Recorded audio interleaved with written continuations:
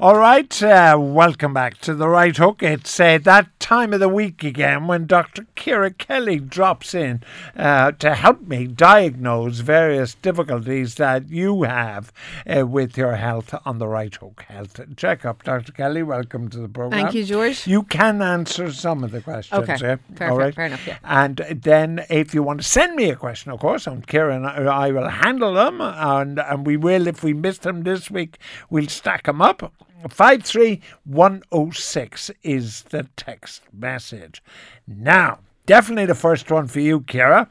My partner, Emma, says, has been diagnosed with hemochromatosis. Anything she can do to help her partner? What is it? Hemochromatosis, George, is a condition. It's sometimes referred to as the Celtic disease because there's such a high rate of it in Ireland.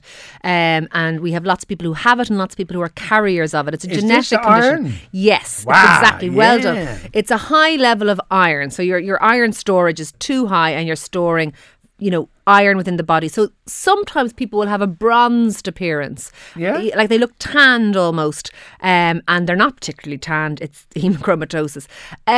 There's probably not much Emma can do, although it's nice that she wants to help. I would hope that her partner's condition is in hand. It's manageable. Sometimes people have a thing called venesection where they have... They actually drain off a bit of blood to reduce the richness of the blood. So they actually draw off blood. Yeah, they actually. Sure, they used to do this to Henry VIII. Bloodletting. They used to cut fellas.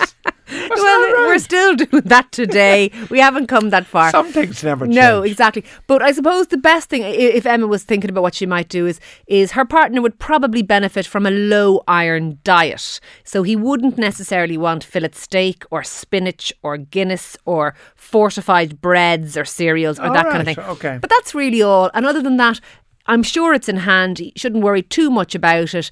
And it is very common in Ireland, which means that we're reasonably good at managing it because it is something that we see a lot of here. All right. Another thing we see a lot of, I have to say, and it must be terrible, and I have some experience with my father, is skin disease like psoriasis, and Shane has had it since he was 7. But then I'm going to put two questions together, if you don't mind. Then a person is 40 and the eczema is worsening with age. Now he's wondering. He's taking all these medications. The eczema guy is worried. Should he take an allergy test? And then poor old Shane, he's been taking Enbrel injections, which is the most powerful drug known to man. Got rid of 90% of the psoriasis, but now he's heard about a new wonder drug. Do you know the new wonder drug? Actually, I don't know which wonder drug he's referring to because there's a couple of things coming down the line. Here's the thing, psoriasis and eczema, they're both forms of dermatitis and people will be familiar with them. Psoriasis tends to look like sort of round, purplish, scaly discs on people. That's your commonest form of psoriasis. There are other forms. And eczema tends to be just that dry, scaly skin that sometimes hits the front of your elbows and the backs of your knees and that kind of thing. So they're very common conditions and they're managed and they're a nuisance for people. With regard to the allergy question, certainly I have patients that say to me that their eczema or their asthma for that matter, because they're sort of linked, improve when they go off dairy or stuff like that. So there is probably a link between allergies and an immune response and your sort of eczema type dermatitis. I would suggest for our pal, obviously with the psoriasis, if he's on Enbrel injections, I imagine his psoriasis is pretty bad. He's under the care of a dermatologist. He says it's cleared 90% of it. And he's hoping to get rid of the last little bit. I think we'd have to pass that one to the dermatologist in his case, George, because I would suggest he's somebody who's on a sort of disease-modifying immunotype medication that might be slightly beyond our skill set here on The Right Hook. Isn't there a connection with these and sort of nervous complaints as used to be described in previous generations? No, absolutely. That your nerves had something to do with it. If you are stressed, your psoriasis and your eczema will get worse. And that's to do with the fact that when you are stressed and you're a bit anxious and you're a bit all over the place, it has an effect on your immune system, which has an effect on your dermatitis. So there's a kind of a complicated interaction. Now, I remember when one of my daughters had head lice, right? I thought, my God, what has happened to us? Like, we're shamed. And then Ingrid said to me, all kids, girls, get head lice. Now, therefore, I have a question. 12-year-old daughter has recurring head lice problems. She's tried everything. What does she do? Because the usual thing is nobody else in the house has the head lice. I would say, do you know what's happening there with this poor kid? And I've seen it myself, and that I was writing about this earlier this year because we've had a run this year, my own kids with issues. My kids would be killing me now. But here's the thing. Never had it for years and suddenly having it. And I'm treating them. I think what's happening there is they're getting reinfected infested really in schools. You should be able to kill head lice with an over-the-counter preparation, right, like Light Clear or you know, there's a load of them anyway. Oh, and you go into the chemist and you say, give me one of them, and you stick them on your kid's head.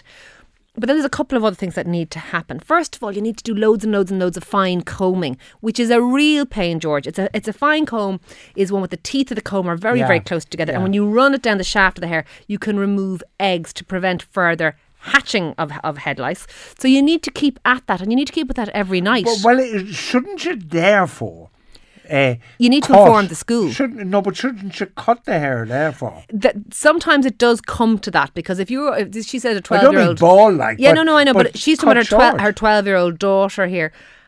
Most 12-year-old girls currently, the fashion is to have really, really long hair. Oh yeah, like 2-foot long hair down to their waists. They all have it, and that may be part of the problems too. If you want to keep the long hair, you need to be fine combing every night to make sure you've eradicated all the eggs. But you need to inform the school, because not only does your daughter have the head lice, but the people she sits beside have the head lice. And you bring her home, treat her, and she goes back into the school, and Mary passes it back to her. This is not due that you're living in a dirty house. Do you know what I actually truthfully think it's to do with? Is the fact that the public health nurses used to go into schools and treat the head of every kid in the class at the same time, and suddenly head lice weren't a problem, and that doesn't happen anymore. Right. And what's happening now is we're relying on families to do it, and they are doing it, but they're doing it sequentially. So Murphy's do it this week, and Kelly's do it tomorrow, and Hooks does it the day after, and they're passing it one to another, that you're clearing one kid's head, but their neighbour in the classroom still is infested, and it passes it back to them. All right. We should go back into the schools with the public health nurses, who will not be happy for me to say this,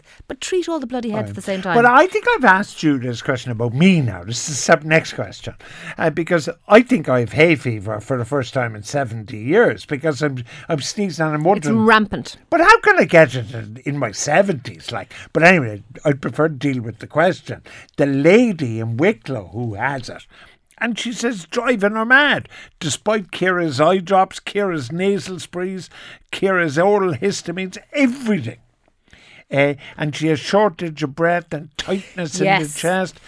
She's 41, but does she need to go to her friendly GP? I think she probably does if she's short of breath, to be honest. But she has made a very good point. She has linked, she's saying, I don't just feel hay feverish now. Yeah. I feel like I'm getting asthma. Could that be the case? Yes, it could, because they're pretty much the same condition. And you can throw eczema in there too. They're all sort of a hypersensitivity or a hyperreaction of the immune system. And basically, hay fever, which is a kind of a colloquialism for allergic rhinitis, it affects your upper airway, but the same condition, if it is affecting your lower airway, is asthma. So this person probably does need like a Ventolin inhaler basically for their shortness of breath. But if they're this bad and they've tried their sprays and their antihistamines and every other bloody thing, what they'll actually need to do as well is probably, and we're guessing because we're on the airways, but they may well need a course of oral steroids as well. I think this person needs review. Right. Okay, but listen, do you mind coming back to me? I mean, it's not all not all about her, absolutely. Not about the listeners at all. No. You can develop it at any time, George. If I came into your surgery and said to you, because I say this about me, but I'm sure there's a truckload of people like me. I'm sneezing now all the time. Yep. That never happened to me before. Yep. My nose is running all the time. Yep. That never happened to me before.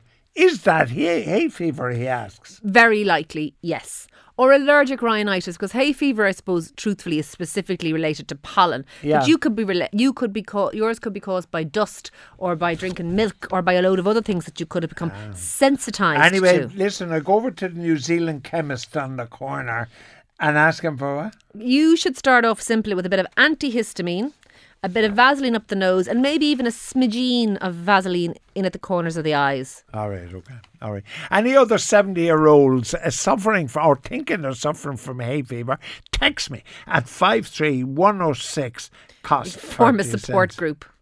This 30-year-old female has a tingling sensation in her genital area. Yes, I read that, and part of me was wondering, was it actually a real query, or was it someone who just tries to get you and I to have these discussions every week? I deliberately felt the same way, and I didn't do any of my famous... And I asked him, I wonder, are you the person texting? I'm not sure if this is a good thing or a bad thing. I'm not sure if this person is suggesting that this is a problem or not.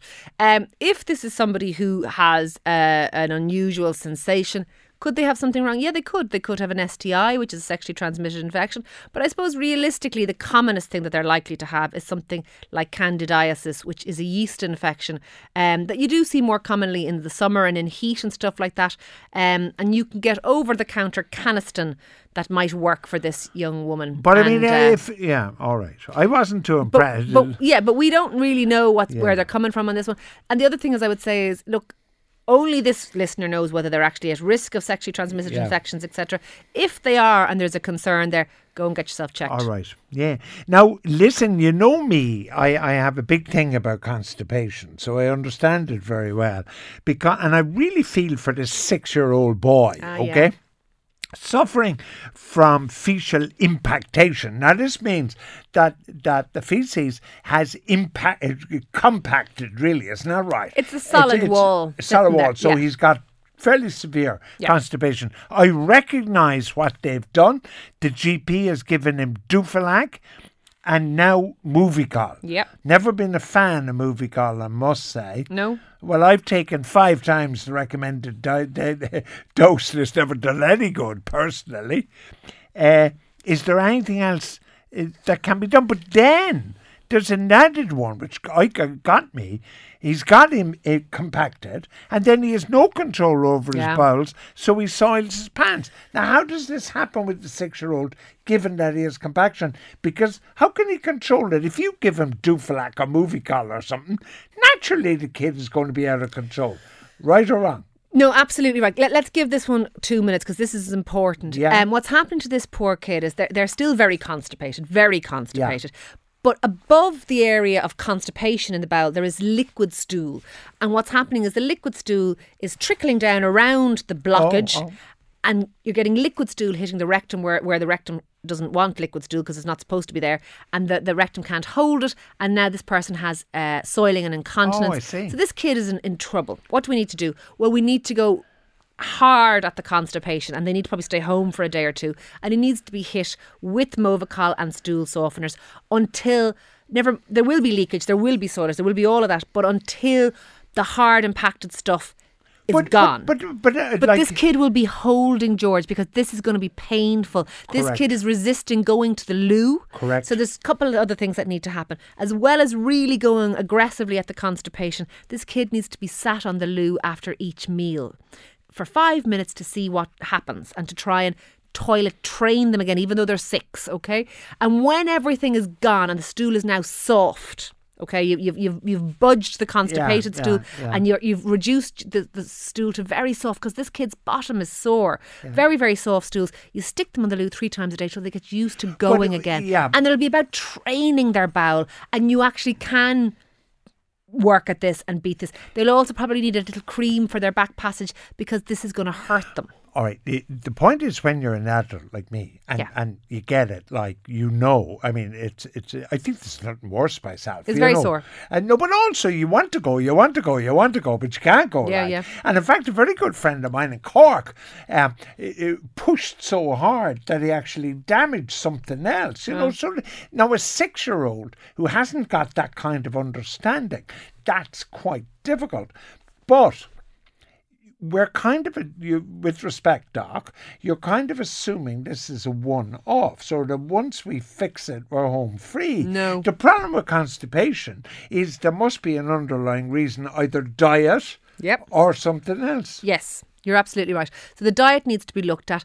It needs to be high in fibre, which is cereal fibre is the highest fibre. People always think it's fruit and veg, but it's cereal fibre, bran fibre, all that Correct. stuff. Get rid of all the white refined carbs. They're all like wallpaper paste in your bowel. So this kid needs brown bread, Weetabix, porridge, bran flakes, all, as well as fruit and vegetables, as well as probably fruit juice, as well as the medication. It'd be really interesting to look at his diet. Yeah. It'd be Diet really needs to be because looked at. Diet is an absolute It's fundamental, component. yeah. And kids often their diet isn't ideal. They like lots of white bread and stuff. But he also needs to have his stool very, very soft so that he doesn't hold on to it because of his sore bottom. And he needs to be stuck on that toilet 3 times a day. All right. Now, can I answer this one? And Go for it. No, I'm but sick of my own voice. You're dead right. Listen, I wonder could the doctor comment? Well, he wants you to comment. But anyway, I'll comment first. On a medication regimen I've just come out of. He's depressed, right? And he's on stuff. So he was on Valium, Largactil, yep. yeah, Meloril, Clopixol, Yeah. and Rohypnol, Yeah. right? Yeah. Now, you recommend them casually every I do day not we're recommend on. them But casually. anyway, he's on a pile of stuff. Yeah. And then he says, getting off meds was harder than the depression. He's worried. He shouldn't be worried because I now put to you, like I'm questioning really on his behalf, it's going to be incredibly difficult to come off this stuff, isn't it? It is. And to be honest, looking at that regime of medication, first of all, he's on a cocktail of drugs and he's on some very heavy drugs. But why he's is he on a cocktail? Well, he's on more than antidepressants, I should point out as well. And he's on more than anti-anxiety medication there. So in addition to the sleeping tablets and the tranquilizers, there's antipsychotic medication there and stuff like that. So I would suggest this person has quite a complicated and complex mental health history, and that this is somebody who, first of all, should not come off the medication without, supervision, because you can react badly to coming off all this medication without supervision. Yeah. I'm not suggesting that they shouldn't have their, because he is on a heavy cocktail of medication. I'm not suggesting that maybe there isn't a better course of action for him. But this guy is on quite a strong cocktail of drugs. And I would be very wary of somebody with this cocktail of medication, this kind of treatment, just stopping or anything. So but somebody must have told him to stop. Well, I would suggest that this one is above our pay grade, in that even yours, George. I agree, and that's why this is a complex mental health. Well, you see, the reason I get so upset about these is I saw my mother on a cocktail of stuff, and the cocktail of stuff made her mad. I mean, she was. The psychiatrist said, "Well, George, you know your mother is mad, don't you?" She comes off. Somebody looks at the cocktail and says, well, you can't have A and B at the same time or whatever. And as soon as they sorted out her medication, she was better. She was the woman I loved. There are people over-medicated, there's no question. I'm only saying is, to this man, he has to be really concerned about this. Yes. And this is a heavy cocktail, but I think he certainly needs to be talking to his psychiatrist about his regime of medication, because this kind of medication would be altered only slowly and incrementally. Yeah. But he's on a heavy cocktail. Cold turkey doesn't sound like a good idea. No, and it's actually dangerous. Yeah. So I would suggest that there are certainly side effects, sedating side effects to this medication. But that doesn't mean that you just stop it overnight. This guy needs to have a proper chat. This wouldn't be one for us. With your and my superior skills, George, this is one for a face-to-face consultation. Yeah, but there's 2 questions I want to take. Okay, go for it. I have a text, first of all, on the head lice.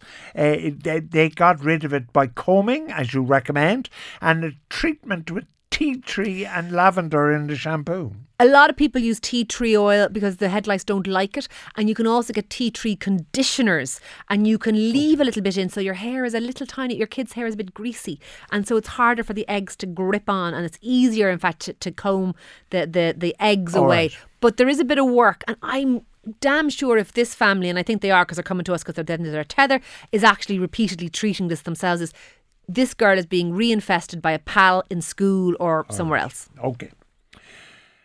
25-year-old. I want to take this one. He's playing soccer, right? And he bumps his rib. It's now protruding slightly and is uncomfortable to breathe.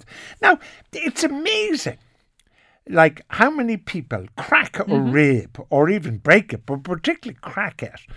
and don't know they cracked Yep. it, and they carry on with this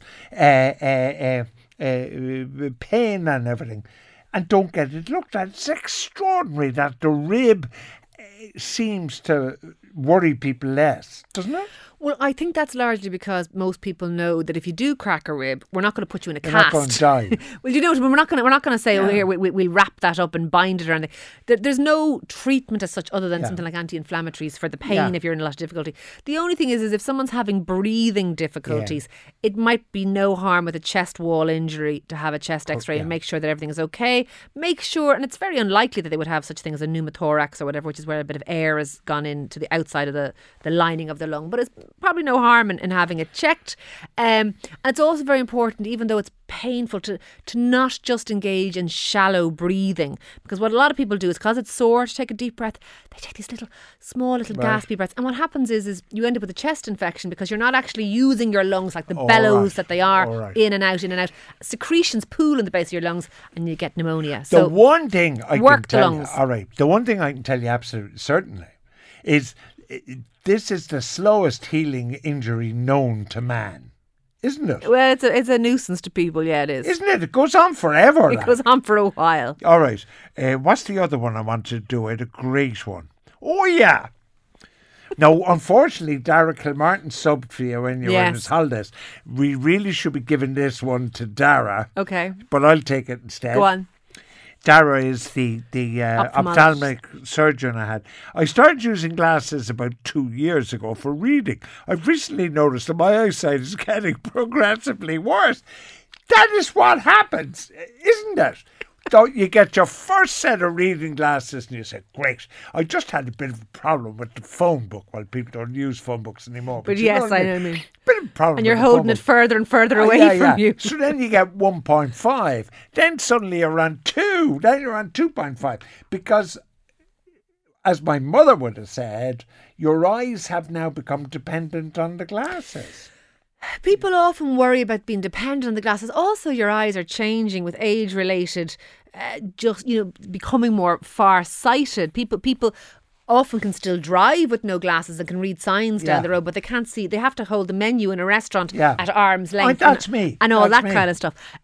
Look, if you have a rapidly changing prescription, though, George, you love when I catastrophize things. If you have a rapidly changing prescription for your eyeglasses, or a swinging prescription, so your eyesight is getting better and worse, and it's not sort of staying with any kind of constancy, then you should go back and have your eyes checked again. Because you could have glaucoma. You could have or something whatever. else going on. But this person, it does sort of just sound like a bit of bad luck that the eyesight is just progressively getting a bit worse.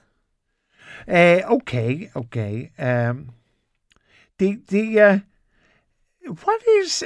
I've had a varicocele. Do you know what that is? Or A varicocele. A varicose. A varicocele. Is this varicose veins? A varicocele is, generally speaking, we get them every week. It's generally a collection of varicose veins, yes, in the scrotum. And what happens is people sometimes... Do you get varicose veins in your scrotum? You get varicoceles in your scrotum. So it's like a kind of a collection of blood vessels that are a bit dilated. And it's very often problematic. He's had it for 16 years now. It depends on what age he is. The only real problem is if it's very big or if it's very painful, which it might be in a minority, I should point out, of cases.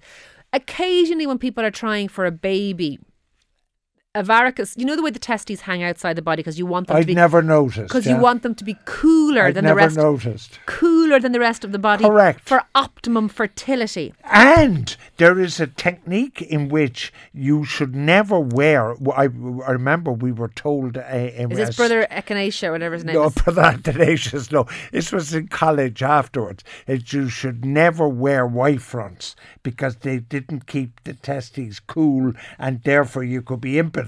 And we young fellas, scared of impotence, never wore white fronts. Very good.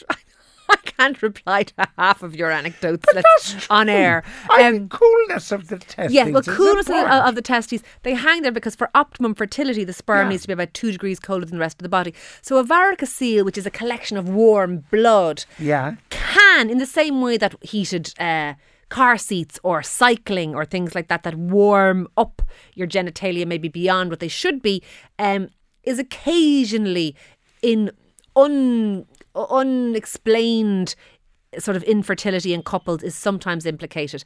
But if this guy is past that stage of his life, I wouldn't worry about that at all. All right. What about the fellow who's on blood pressure meds, cholesterol meds, and uric acid medication? I think he means uric acid medication. Does he? I'd say he's talking about there. Yeah, Utica actually is a city in New York State. So he's got pains in his knees. Yeah, he was wondering were they related? I don't think so. Now, what do you mean you don't? You know bloody well they're not related. The only thing is, you see, we have to try and throw a broad net over all the things.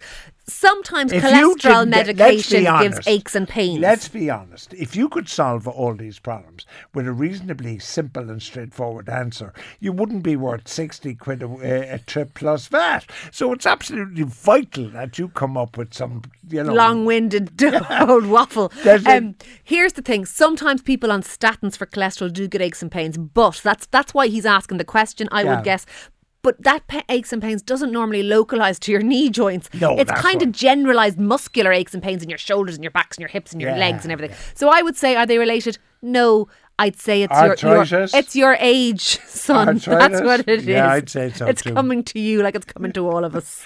All right, well, there's a fella coming on now in a minute, and I'm going to talk to him about his knee while equally talking to him about the open golf. Very good. All in the same interview. Wonderful. I can't wait. All right, that's Dr. Ciara Kelly. She'll be back next week. All your queries and questions to 53106.